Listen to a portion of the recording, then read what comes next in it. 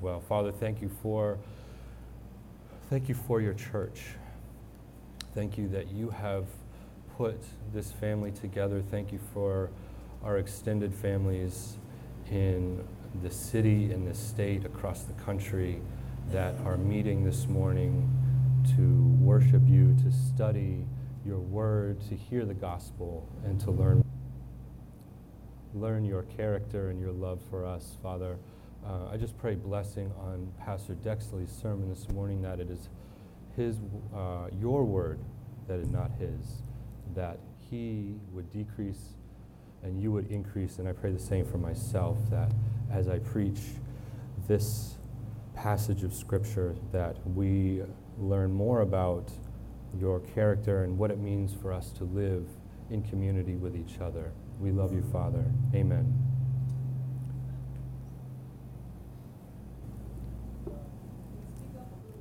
If I go home, is that better?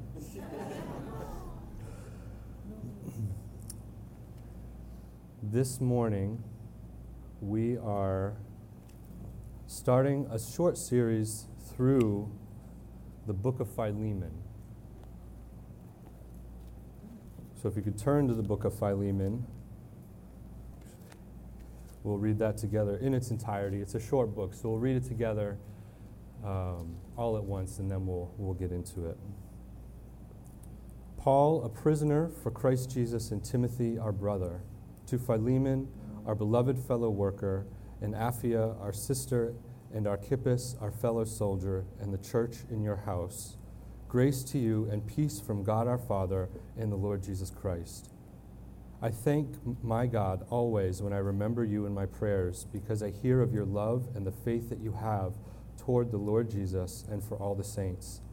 And I pray that the sharing of your faith may become effective for the full knowledge of every good thing that is in us for the sake of Christ. For I have derived much joy and comfort from your love, my brother, because the hearts of the saints have been refreshed through you. Accordingly, though I am bold enough in Christ to command you to do what is required, yet for love's sake I prefer to appeal to you. I, Paul, an old man, and now a prisoner also for Christ Jesus, I appeal to you for my child Onesimus, whose father I became in my imprisonment. Formerly he was useless to you, but now he is indeed useful to you and to me. I am sending him back to you, sending my very heart. I would have been glad to keep him with me in order that he might serve me on your behalf during my imprisonment for the gospel, but I preferred to do nothing without your consent, in order that your goodness might not be by compulsion, but of your own accord. For this perhaps is why he was parted from you for a while, that you might have him back forever, no longer as a bondservant, but more than a bondservant, as a beloved brother, especially to me, but how much more to you, both in the flesh and in the Lord. So if you consider me your partner, receive him as you would receive me. If he has wronged you at all, or owes you anything, charge that to my account. I, Paul, write this with my own hand. I will repay it, to say nothing of your owing me even your own self. Yes, brother, I want some benefit from you in the Lord. Refresh my heart in Christ. Confident in your obedience, I write to you, knowing that you will do even more than I say. At the same time, prepare a guest room for me, for I am hoping that through your prayers I will be graciously given to you. Epaphras, my fellow prisoner in Christ Jesus, sends greetings to you, and so do Mark, Aristarchus, Demas, and Luke, my fellow workers. The grace of the Lord Jesus Christ be with your spirit. This is the word of the Lord.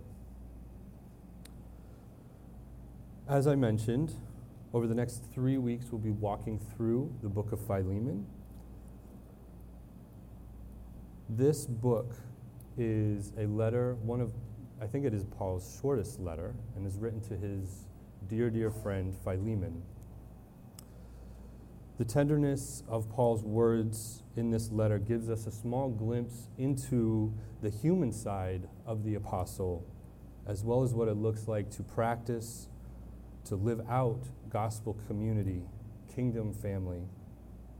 The letter is broken into 3 sections. Verses 1 through 7 contain Paul's introduction. Verses 4 through 21 contain the body of Paul's letters and Paul's request to Philemon, and verses 20 through to 25 are his conclusion and farewell. Today we're just looking at the first section. We're going to be walking through verses 1 through 7. Brothers Enoch and Josh will be taking us through the next two sections over the next 2 weeks. But before we dive into the text itself, there's a little bit of background work that I want to do to set up the series and to give us some groundwork for the themes and the way that Paul is interacting with Philemon in this letter. Firstly, we see right from verse 1 that this letter was written by Paul himself. He identifies himself in the introduction as Paul, a prisoner for Christ, and then in verse 19, we see that Paul names himself again, having written the letter with his own hand. We see that he's writing to Philemon and the Colossian church, and it is thought that Paul wrote this from his time in prison, either in Ephesus or in Rome, and there are reasons for why each of those are thought to be the location of where he's writing from. I don't really think it matters a whole lot for us right now where he's writing from.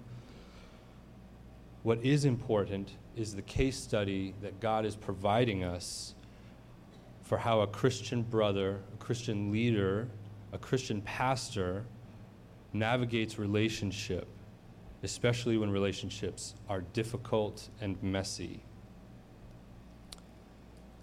This letter gives us a story of three main characters: Onesimus, a runaway slave, a Christian slave owner, Philemon, and Paul, pastor, who champions the practicality of the gospel. We know very few details of the ins and outs of the story. What we do know is that Onesimus has fled his master, breaking the law, and causing social, relational, and perhaps even physical harm to Philemon and his household, as well as putting Paul at legal risk. Harboring a runaway slave was illegal, and anyone harboring the slave was subject to severe repercussions and consequences.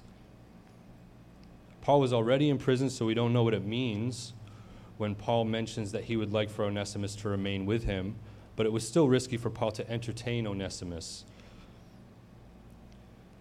Paul writes this letter to announce to Philemon and the Colossian church that Onesimus has been converted as a true believer, a true member, a true brother in the faith, and asks Philemon to take him back as a Christian brother. Now, just like with any sermon series, we only have time to deal with so much, and we don't have time to get into all of what the passage has to teach us. So I encourage you and hope that you all do study on this on your own. Let the Holy Spirit work in you the way He will. Apologies. So what I'm going to do is spend some time highlighting some of the overarching themes and the bigger ideas that carry weight throughout the whole book. But there's so much more to go through if we had the time. So having said that, the themes that we're going to be looking at over the next few weeks, we're going to be looking at freedom in all meanings of that word. We're going to look at spiritual freedom, physical freedom, relational freedom.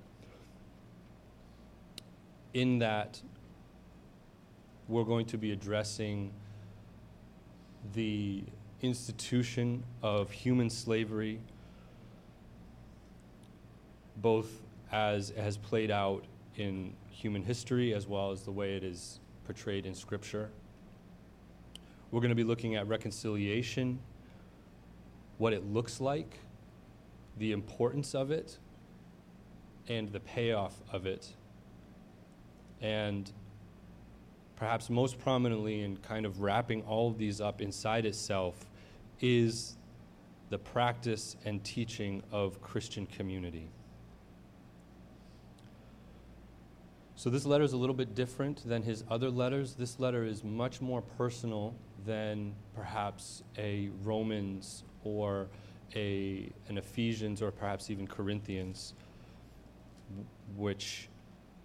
or Galatians, which explicitly walk us through doctrines of the gospel, doctrines of the faith. This letter is a personal letter. This letter is from Paul to Philemon. And in that, we see a lot more personal language. We see an informality. We see a tenderness. We see relational language. But that doesn't mean there's any less theology in the letter. But Paul is demonstrating the theology that he is teaching in other books. The theology is much more implicit. We see Paul teaching by doing rather than by lecturing or explaining the rich truths that we see in these verses. It's like Mr. Miyagi teaching young Daniel-san karate by cleaning his car. Daniel did not know that he was learning karate through the mundane repetition. What did he tell Daniel-san? Wax on, wax off. But there's a reason behind everything Mr. Miyagi taught at Daniel and did with Daniel. All of the seemingly unconnected tasks had a connection to the fundamental truth of the art of karate that Mr. Miyagi was teaching Daniel-san. Paul is doing very similar things here.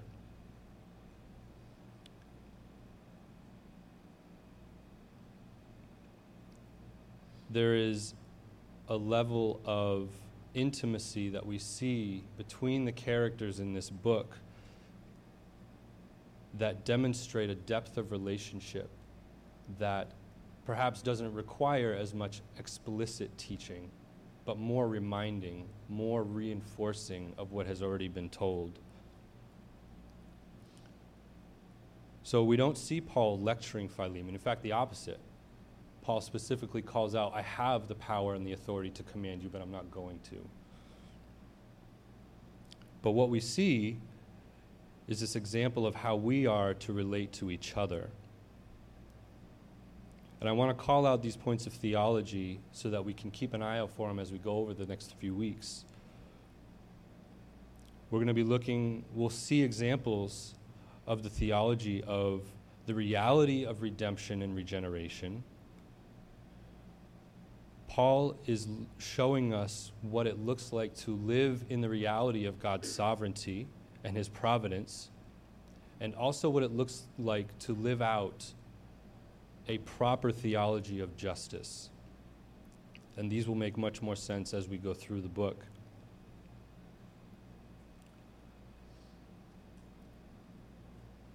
A quick example for illustration. In the 1990s, the decade in which Pastor Dexley was born, as he is keen to remind us, we saw the Hutu and Tutsi tribes slaughtering each other in the genocidal conflict in Rwanda, killing thousands simply based on what tribe one was born into. There have been books written, movies made, plenty of articles and case studies done by sociologists and historians of human hatred gone crazy, gone wild, human hearts gone bad.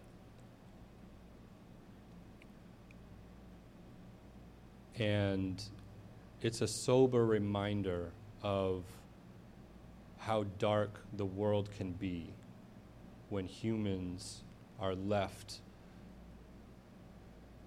to our own devices. John, why have you brought this up? How is this connecting to community and slavery and all these things? The part that isn't as talked about in the Rwandan conflict is that 90% of Rwandans are professed Christians. Let that sink in for a second. 90% of the population of Rwanda profess to know Jesus Christ, profess to know the gospel. It's an example of what a theology can look like that emphasizes having a right relationship with Jesus, but ignores having a right relationship with each other.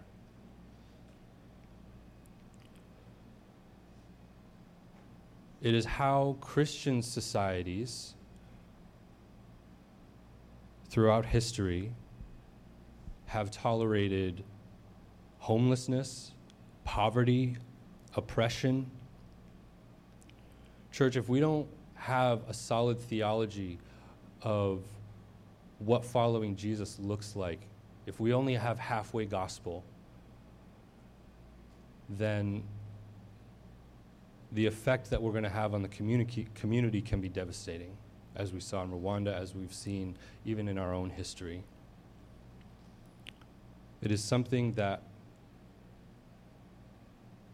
a 1 degree in navigation, if you are off on your compass reading by 1 degree, if you go 100 feet, you're a few inches off your mark. But a 1 degree compass error, if you go 100 miles, you're in a different country. This is something we need to get right. Every single New Testament writer emphasizes community, service, self-sacrifice. We just heard a few weeks ago through our study in Philippians that Paul tells the Philippian church, do nothing from selfish ambition or conceit, but in humility count others more significant than yourselves. This is something we have to get right. So as we get into the text, I want to read verses 1 through 7 again, just to bring us back to what we're going to be looking at more in depth. Philemon, verse 1. Paul, a prisoner for Christ Jesus, and Timothy, our brother, to Philemon, our beloved fellow worker, and Apphia, our sister, and Archippus, our fellow soldier, and the church in your house. Grace to you and peace from God our Father and the Lord Jesus Christ. I thank my God always when I remember you in my prayers, because I hear of your love and the faith that you have toward the Lord Jesus and for all the saints. And I pray that the sharing of your faith may become effective for the full knowledge of every good thing that is in us for the sake of Christ. For I have derived much joy and comfort from your love, my brother, because the hearts of the saints have been refreshed through you. Paul begins the letter with the introduction, Paul, a prisoner for Christ. This is the only time that he says this, although he's been imprisoned multiple times. And it is the only letter he does not refer to himself as an apostle outside of the Thessalonian letters, in which he makes no qualifying introduction whatsoever. Paul is immediately demonstrating that he is not acting in any self-interest. Everything he does is for the service of Christ and the gospel. And he's also identifying with Onesimus' situation with his own lack of freedom. But more importantly, he is drawing a connection between the physical and the spiritual. He's keeping in focus the implications of what he is about to say to Philemon, that our physical circumstances are only a shadow and only have a small connection to the spiritual consequences of our life. Listen to the tone that Paul has adopted. Listen to all the names and specifically how those names are referenced. We see the words beloved, fellow, partner. We see all the familial language. And we see this throughout all of Paul's letters. Everything is done in community and in a sense of collective effort. And notice the source of all of this family.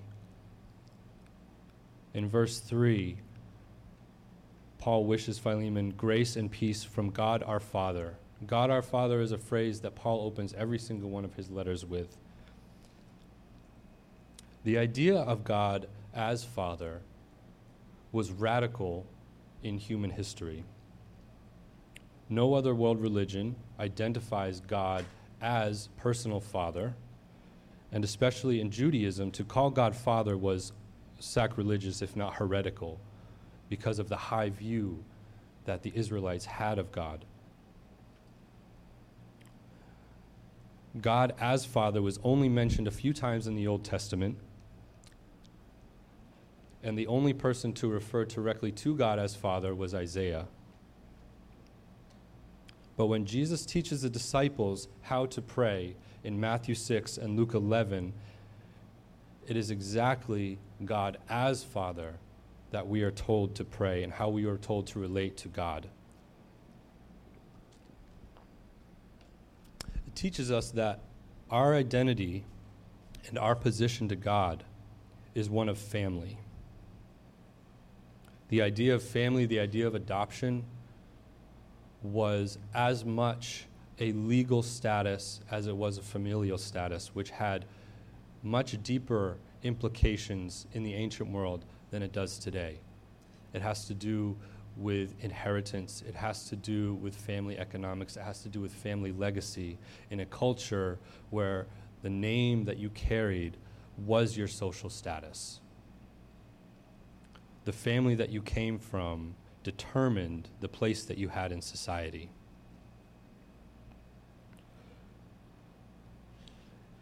In verse 2, Paul names Apphia in his greeting. For a woman to be identified by name in a formal letter like this was not typical and would have stood out as being very honoring and empowering, almost scandalously so, for her, as Paul places her on equal footing with Timothy, with Onesimus, with Philemon. In ancient culture, daughters were not named legally. Only sons were named. I think it's possible that Apphia and Archippus are named because they live in the household and would have been personally affected and invested in the leaving of and the return of Onesimus, which is another reason why naming Apphia was so empowering. She's being given a role to play in this story because she is a part of the story. As a point of apologetics in the Christian history of the Christian church, Christianity and the Bible around the globe and throughout history has always lifted women up. And statistically, Christianity has always been female, majority female. And in the first church, early church, and throughout church history, it is often women who come to Jesus first. And so the people that Paul names in his letters have significance both back then and for us today. Paul also addresses the Colossian church as a whole. We do not know if the house church of Philemon represented the whole of the Colossian church, whom Paul addresses in his letter to the Colossians, but at the very least, Philemon's house church was one of the churches in Colossae. The reason it is important that the church was named in the letter is because anyone addressed in a letter in this time was entitled to its contents. Paul expected that this letter would be read and passed around and that the information would be shared in common. Now keep in mind, this is a personal letter, but Paul wanted its contents known collectively. Perhaps this is to hold Philemon accountable for what Paul is about to ask. Maybe it's to provide comfort to those hurt by Onesimus, or simply for the church to benefit from the example of Paul's pastoring the way we are today. Perhaps it was all of the above. Onesimus was a runaway slave, and I want to address very clearly and carefully this issue. We are all very aware of our nation's history of slavery. We wince every time slavery is mentioned. We are still dealing with the pain and the fallout of that terrible chapter of this country's history. Social trust was broken, and we're still trying to repair it. However, it's very important that we do not use our modern day, our contemporary filters, the bruises and the scars that we carry, to filter how we read Scripture. Slavery was universal in the ancient world. Slavery in the Roman world looked very different than it did during the transatlantic slave trade of chattel slavery. That is not to say that I or Scripture, aka God, is defending or condoning slavery. And it is no accident that God equates slavery to sin because of its effect on our lives and on our souls. So just because we see that slavery exists within the pages of Scripture does not in any way justify the practice of owning an image-bearing human, especially for a Christian. So, to profile a little bit in contrast to what our social context for slavery is, I'd like to outline what slavery was and was not in the Greek and Roman world. So first, let's look at what it was. Two of the most common ways you could become a slave, which admittedly sounds like a BuzzFeed listicle, in ancient Rome were to become a prisoner of war or to fall into a financial debt that you could not pay. Slavery then was a lot closer to indentured servitude that we see in history in the 17th and 18th centuries. So as a slave, you were owned by another human, but it was as much that the economic value of your work was owned as it was your personhood. You were not owned as a slave for its own sake. Slaves could own property. Slaves could even own other slaves. And one of the biggest differences was that emancipation was common, either because the debt was paid or there were pre-existing terms that were agreed upon from the outset of the arrangement. Also, and I don't say this lightly, a slave's quality of life was often better within the household of their master than it was after emancipation. It was very difficult to put your life back together after slavery without the security of your master's economic position. And so it was very common for slaves to not accept their emancipation and to remain in the household of their master. So what was ancient Roman slavery not? And this is where the difference between our current understanding of what slavery has looked like in this country. If you were a prisoner of war or a financial debtor, you most likely were someone who lived close by. It's hard to not owe somebody money from the other side of the world at this time, and militias, armies were only conquering adjacent lands. So it was very likely that you looked like your master, you probably spoke a common language, you probably shared customs and practices. So we see that slavery was not the dehumanization of removing one's personhood through the identity of their culture or their language. Excuse me.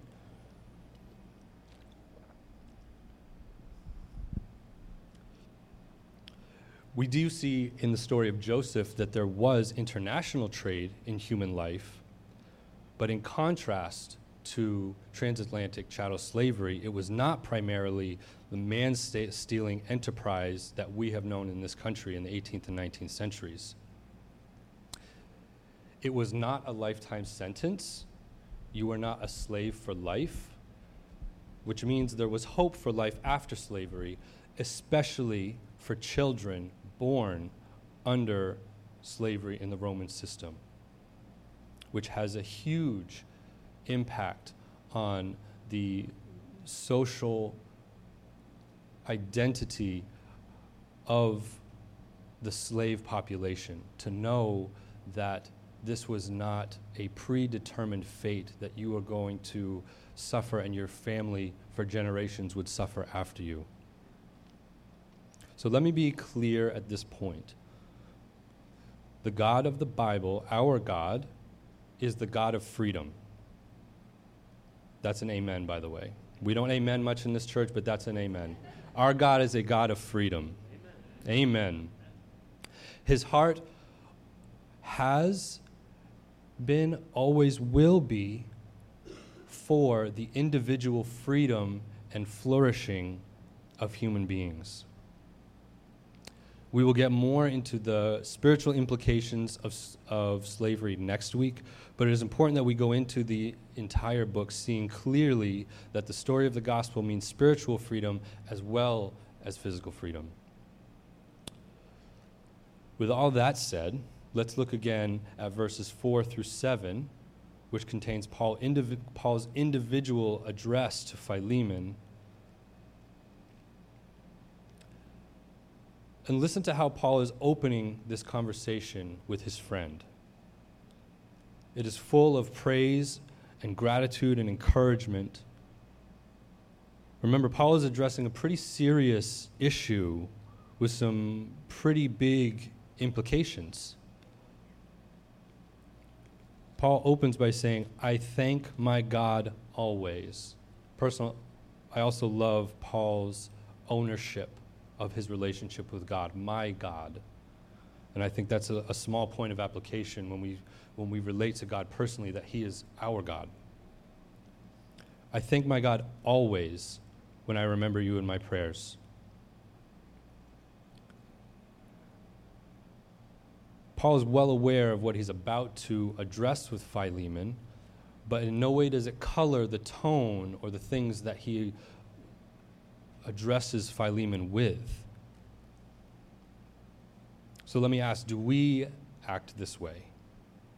When there's someone in our life who we are in conflict with, how do we treat them?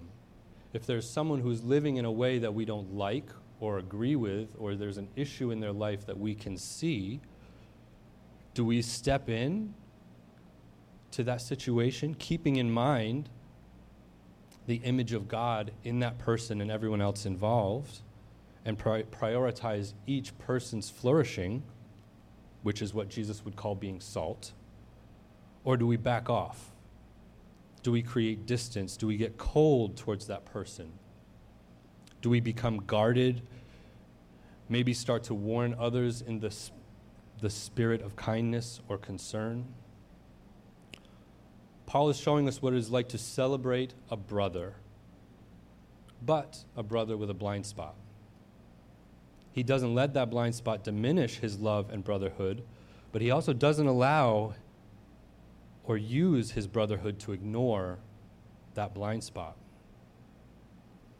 If we read verses 4 through 7 by themselves, we would have no idea that there was an issue being addressed or that anything was wrong at all.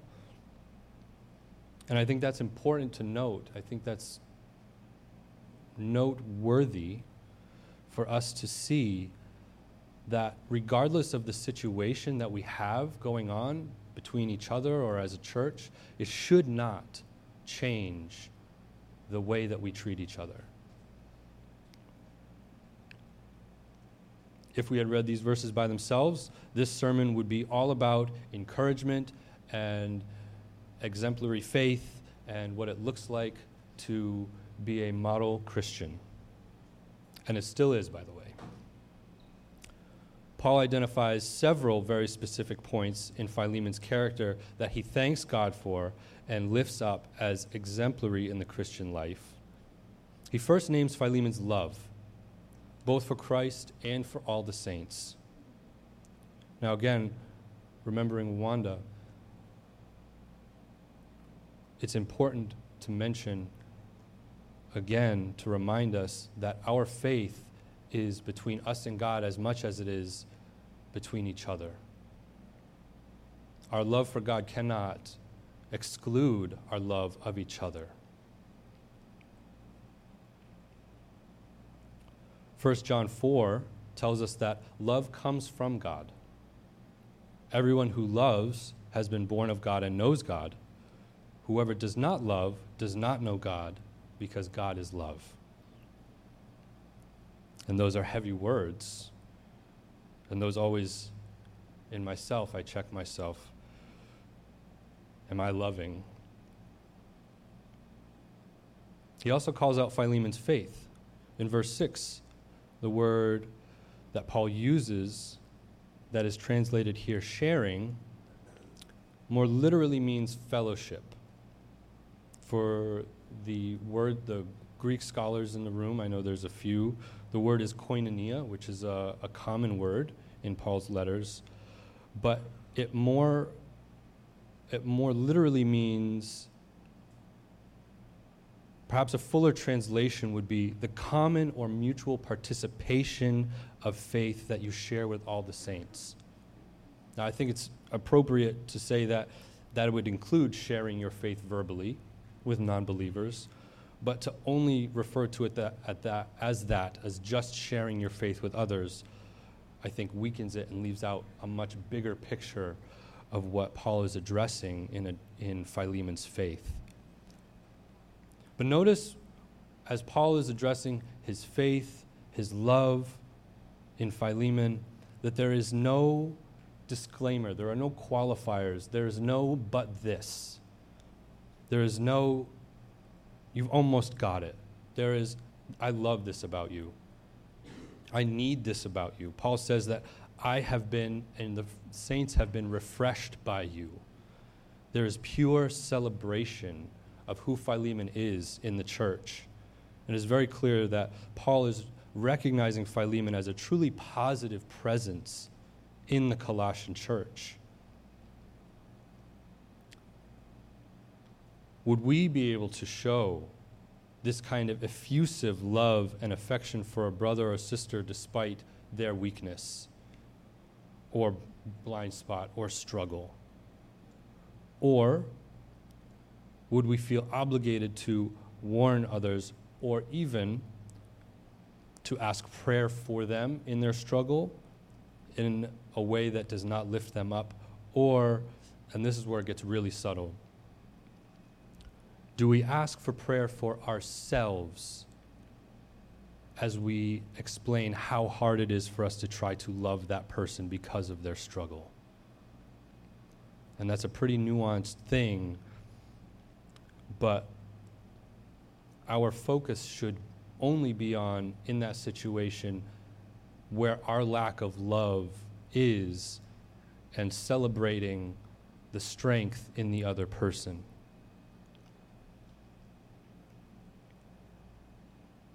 This is, these nuanced applications and implications show us the richness of the gospel. Right? It is easy to pull back. It's easy to label people. It's easy to avoid or to separate or even to maintain peace or to not rock the boat. But it's hard, it's complex, it's messy to engage in love. But Jesus said that the way people will know that we belong to him is by the way we love one another. In John 13, 34 and 35. We talked about being salt a minute ago. Salt is a preservative. It works by being worked into the vulnerable parts of food. Meat was preserved by rubbing salt into it around the edges of where decay creeps in from the outside. That's how we should be with each other. We should be placing ourselves in the vulnerable places of each other's lives. We should be placing ourselves in the vulnerable places of our communities, of our societies, to hold it together, to keep it from falling apart. In the Old Testament, I forget which prophet, maybe it might be Jeremiah, where he encourages the Israelites to pray for, to wish for, to hope for the prosperity of the city of Babylon. A truly godless place. The prophet tells them, commands them in God's words to pray for their prosperity. So let's work together to push each other towards this kind of love, this kind of holiness, as Peter reminds us of God's command to be holy, for I am holy. Let us remember that we can see each other's specks way easier than we see our own. Let us see past each other's faults and try to see the work that God has done in each other. Let us refresh and celebrate each other. Church, let's pray for a culture of celebration, trusting that God is working in each of us, and just the way that we saw in Philippians, that he's faithful to complete that work. Proverbs tells us that it is a blessed thing to cover up another's sin. That does not mean hide it, that it goes away. But do we downplay each other's sin or look past it to the work that Jesus is doing in each other, knowing that the things that bug us, God is going to address in his time? It just might not be in the time or the order of things that we want or like. I think there are two specific points in this passage of Scripture which are relevant to us in our time and culture. And I think, I'll be honest, I think it exposes two idols in our society. Two idols that we all, to varying degrees, worship and bow the knee to. Now, in the Bible, it refers a lot to sin. Sin is, St. Augustine refers to sin as disordered loves. It's things in a wrong priority, right? There are sins of behavior and there are sins of the heart. There's always the sin under the sin. And I think it's helpful sometimes to remember and to refer to our sin as idols, because it reminds us that we have things out of order. The two idols that I see here are the idol of privacy and the idol of autonomy. Privacy says, we don't want no one in our business. I'm not saying that we all need to know all of each other's business,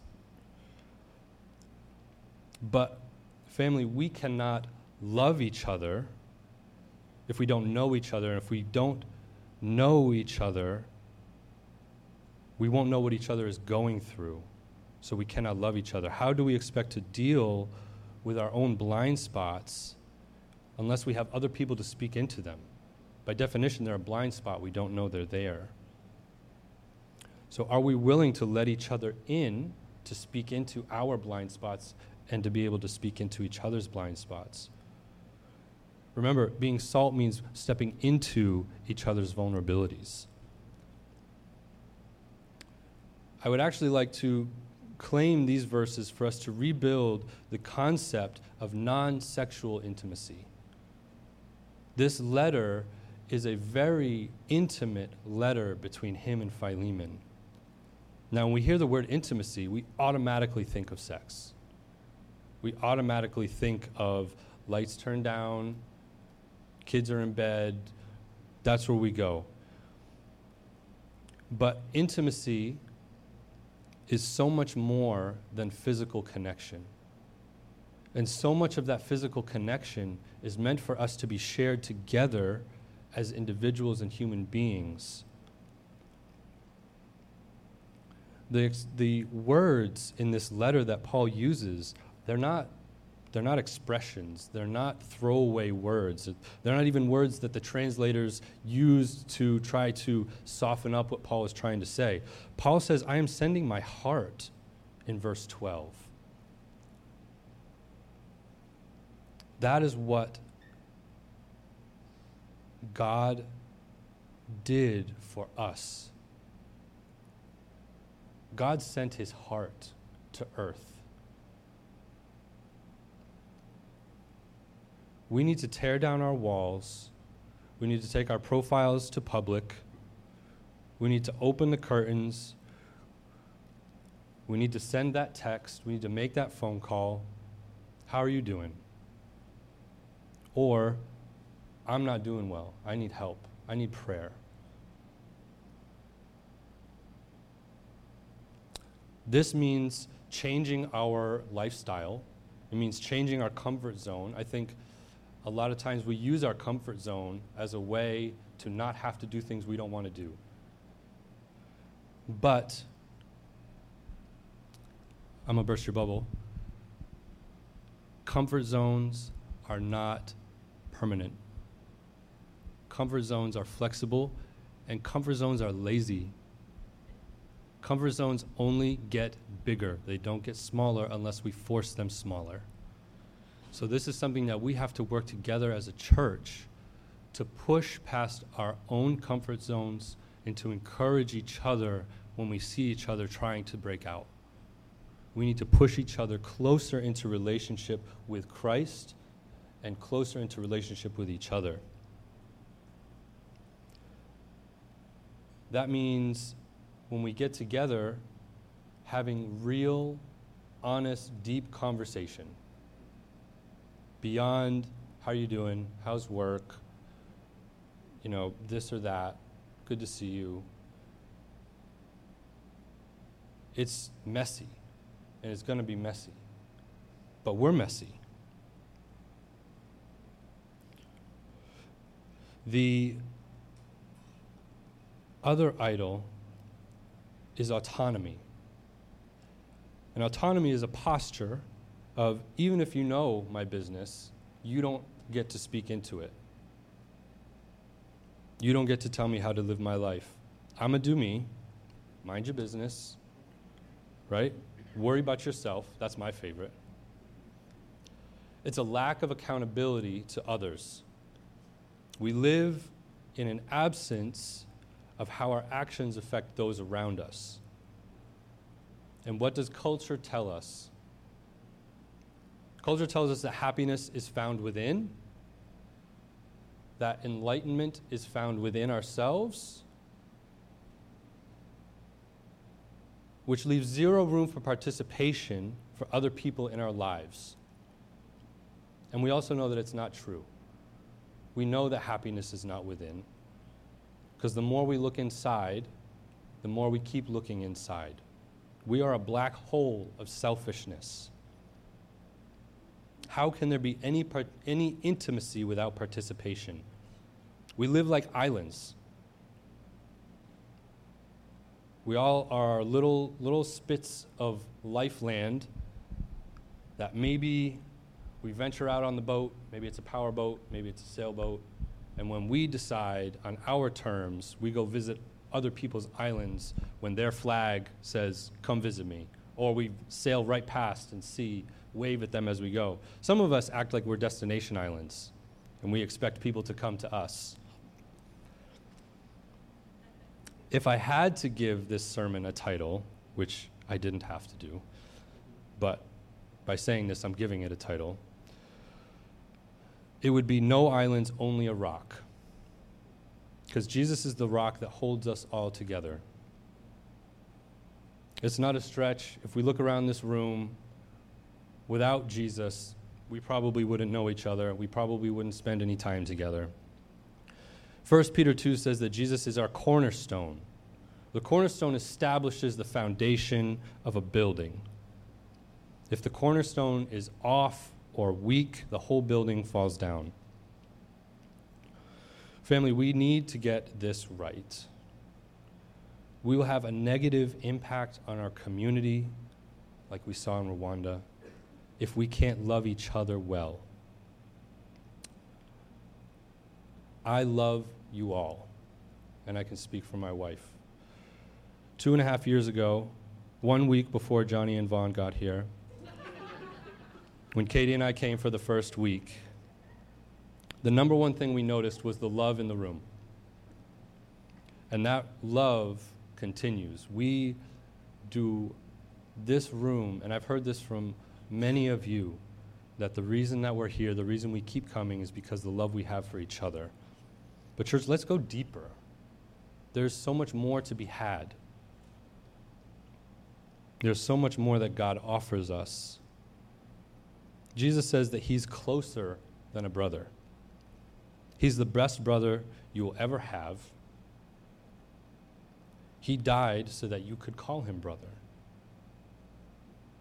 Jesus actually said, not verbally, but through his actions, Jesus said that you reject my family over my dead body.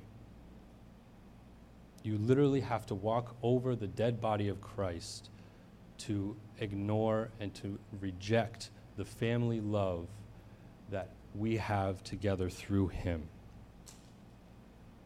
Jesus is the best brother we could ever ask for because our Father is the best Father we could ever hope for.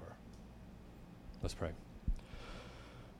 Father, thank you for these words. Thank you for this letter and the example that we have between Paul and Philemon. And I pray that it helps us to love each other better, deeper, and in a way that honors you more. In Jesus' name, amen.